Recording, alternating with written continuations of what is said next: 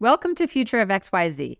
I'm your host, Lisa Grelnick, and together we'll explore big questions about where we are as a world and where we're going. Future of XYZ is presented in collaboration with Rhode Island PBS.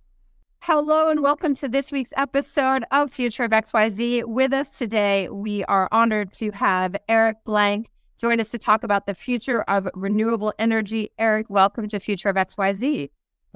Thanks so much for having me. Greatly appreciate it and looking forward to the conversation.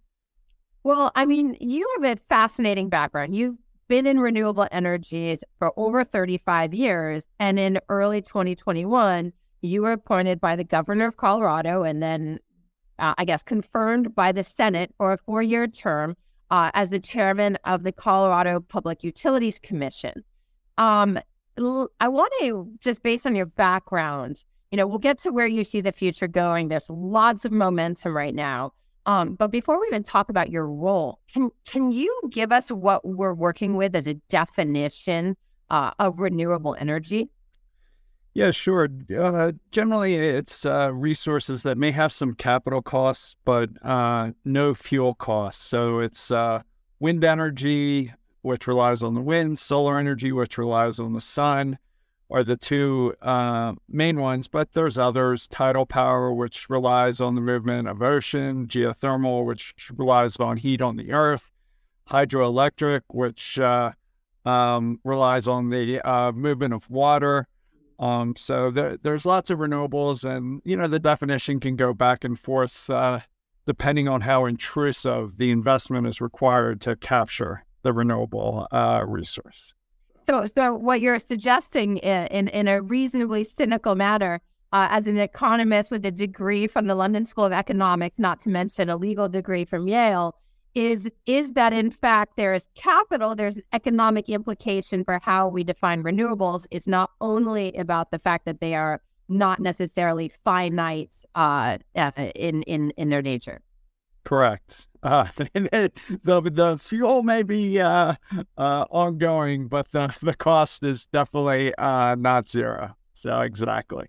Well, I think what's interesting about that definition, and I appreciate it because the EPA, at least in America, and the Environmental Protection Agency, which is our federal bureau for protection of the environment for all ostensible purposes, is very, very specific about their definition and does not get into the economics. And yet, when we think about the movement towards renewables and everything that we're trying to happen, and we're going to talk about this, there is obviously an investment that is required.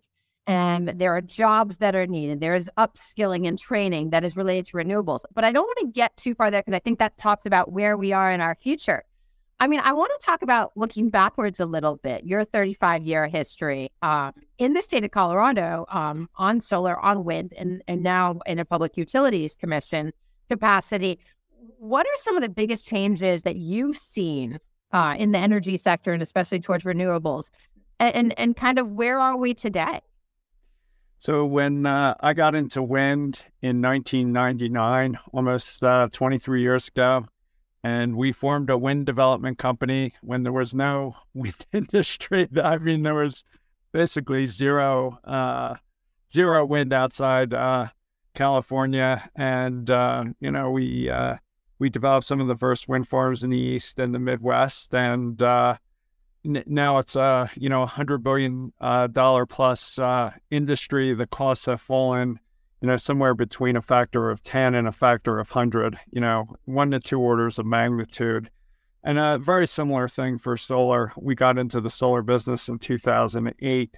There was no utility scale solar business outside California.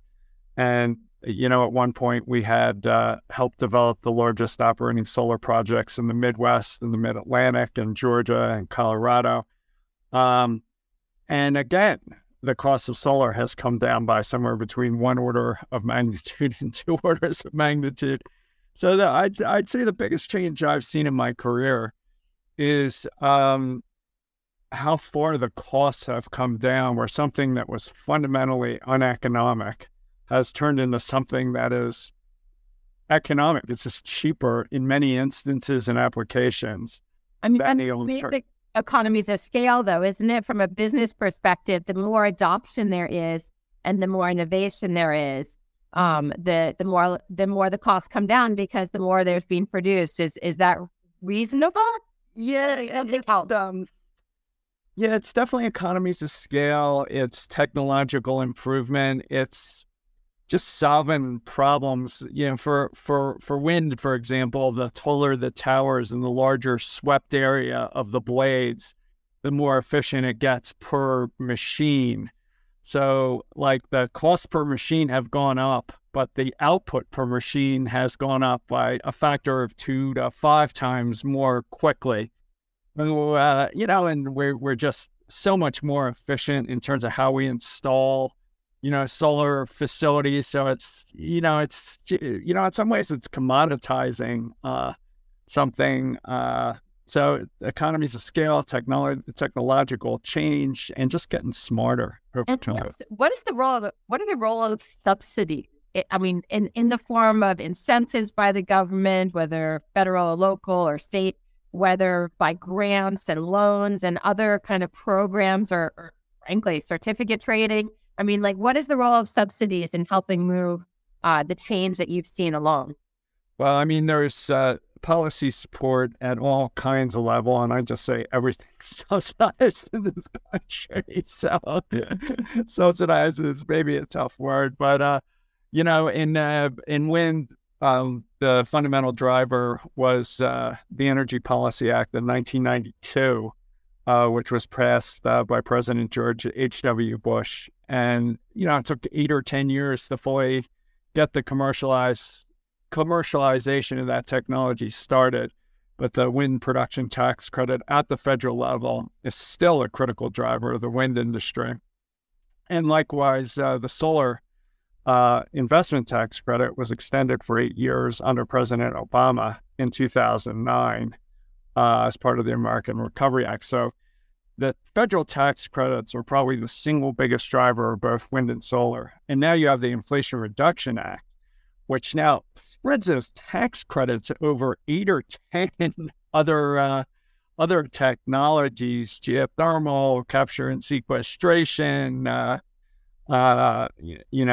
electric vehicles. So you really have a once in a generation opportunity with the Inflation Reduction Act to see the way forward. And of course, there's other, real leadership at the city and state level as well. But the federal tax incentives are probably the single most important driver. I want to come back to kind of the local and state level, but I want to be more global for a second, because I think most people who are watching or listening to us talk about the future of renewable energy today have at least heard about the Paris Climate Agreement that was signed by almost 100 countries in 2015, and is really looked at as the path forward. And it gets us as the U.S. that we've re-entered to net zero being net zero carbon emissions by the year 2050. At COP27 this last fall, there was a discussion that for the world to meet the climate objectives outlined in the Paris Climate Agreement, there would need to be at least $4 trillion a year of global investment in innovations in renewable energies in order for us to achieve these goals, at least for the next, 6 to 7 years. Does that seem like a realistic vision? Are we moving in that direction? What is your take on that? So, as a state regulator, I will not comment on international climate change exchanges. But what I will say at the state level is, Colorado has binding targets on our utilities to reduce CO2 emissions by 80% by 2030. And I think our state legislature found that was consistent with the requirements of the science and, sort of other targets in 2050. And, that will require really quite large investments. And, for a state like Colorado, we're spending $10 or $15 billion just over the next 10 years in investment to meet those targets, comply with state statute, And because it's more or less economic, at one point I hope we would be able to lower rates in nominal dollars, but I think we can make sure rates grow less slowly than inflation. So I'm grounded in customer economics, the costs, resource costs, and retaining an affordable, reliable electric system, energy system. So that to me, that's the next 10 years, and it is an enormous it's an enormous transition. In Colorado is, I don't know what, 2, 3, 4% of the U.S. economy. So if we're spending, $15 billion by the end of the decade, you can multiply that by, 20 to 25 times. And, you can see, we're not that far away from $1 trillion in investment. Yeah, I mean, it's interesting because the International Energy Agency, I think, has said that, obviously renewable electricity expansion is going to be doubling over the next period because of some of the agreements made. And yeah, in the U.S., of course, we are going state by state. You had mentioned before talking a lot about wind and solar, which from my research, at least, they are the top two forms of renewable energy. And yet, although they are growing rapidly, they only account for about 5% of our energy production today in the U.S. Does that sound right? And how is Colorado kind of fit into the best of or worst within the United States? And in your function today, like, what are you doing to move Colorado forward within kind of best practices? So I'd say Colorado is, I think solar may be around 5%. I think wind is a little higher. And Colorado is definitely above the national average. We don't have the best wind. That's more in the middle of the country. We may not have the best solar because that's more in the Southwest. But we may have among the best wind and solar. So we're trying to lead the way forward. I guess it's a small percentage off a very large base. But if you look at the incremental wind and solar capacity, it's a very large percentage of the new capacity. It's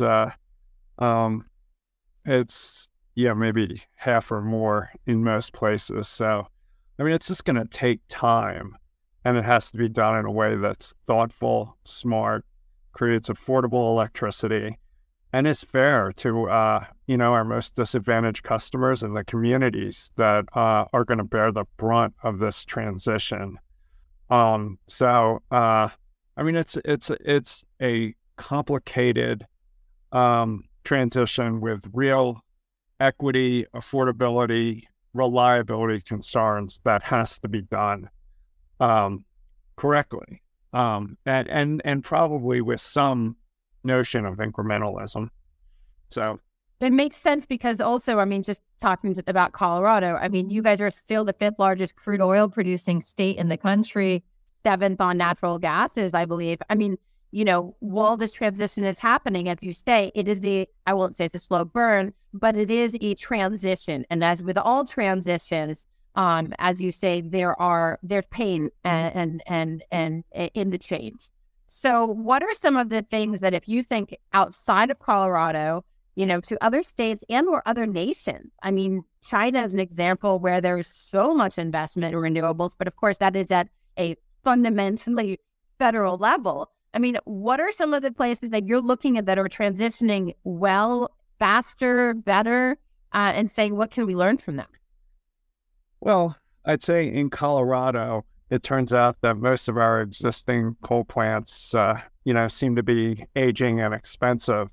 So we found that we can often economically retire them and replace them with a mix of, peaking capacity, wind, solar, and some storage in ways that, are economic, maintain system reliability, and, and can reduce emissions. So it's like this win-win-win path forward.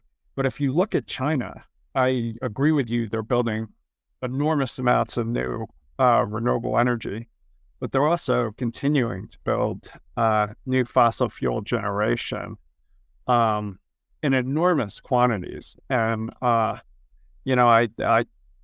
think it's multi-trillion-dollar investments that I think are at risk and are going to make it very tough for them to, move forward. So I think this country and Colorado are much better positioned, to find that affordable, reliable path forward. It's a fascinating kind of look at kind of pursuing two strategies simultaneously. And one of the things that I was fascinated to learn is that some of the past subsidies, let's call them, Chapter 313 as being one of them, is simultaneously giving large oil and gas companies, for instance, credits where they're still producing fossil fuels in other states. And so there are always in change, especially in business and in major things that are demanded by so many people, i.e. energy, as one of the biggest consumables in our planet today. There are always what we call in business externalities, right? Unintended consequences. One of the things that I think from your 35-year history and your role, obviously, at the Colorado Public Utilities Commission is trying, as you say, to find equitable distribution to try to move the needle forward in the course of the 4 short years that you're appointed to this role. What are some of the things that you foresee coming down the pipeline, let's say in the next 5 years, the next 10 years, in terms of renewable energies and carbon reduction? Yeah. So, it's not my job to set the, future environmental path. Our state legislature has told us what we're doing in Colorado. And, at the federal level, I think what the federal government has decided is a series of tax credits, incentives, funding support for a variety of technologies and, including oil, gas, coal. And our job as a state regulator or even at the federal level is to set the rules of the road so that competition can play out in a way that's, again, it's maybe a broken record, affordable, reliable, fair, in a way that's consistent with, the environmental goals that are set by either the U.S. Congress or the Colorado legislature. And I think, like I said before, the Inflation Reduction Act creates all these tax credits that have already been the key driver commercializing wind, the key driver commercializing solar, and now storage, geothermal, energy efficient. I mean, it's just like there's like 5 of them. And it's that competition, that technological change, that commercialization of new technologies that has to occur in a way that's, fair and, equitable to customers, investors, technology providers, developers. So that's the challenge to me of the next 10 years. It is for sure the challenge. And so let's do a quick over under. Like, besides wind and solar, what are you betting biggest on is going to really, and I know it's a little bit localized, again, to your point about wind and solar and how they play and where they play, but at a global scale, where is your over under? Like, what is going to be the biggest surprise win of the next 10 years? I think storage is going to be coming along, but, 10 years ago, 20 years ago, I was investing, my own personal money into the answer to that question. And now I don't have to, it's just not my job anymore to try and predict winners and losers or set forward the winners and losers. My job is to let them compete and may the best technologies win. And,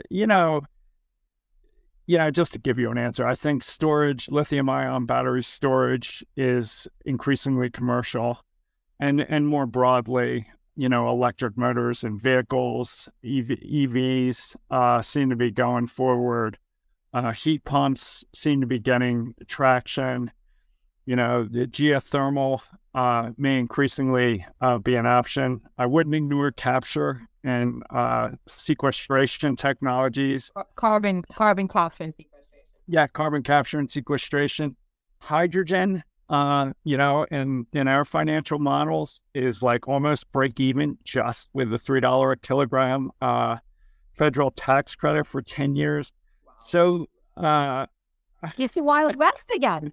It's the Wild West. It'd be I was out trying to make money. Now would be a good time. But this this job is setting the rules of the road. So in a way, we're an umpire calling balls and strikes, and trying to decide what's in front of us.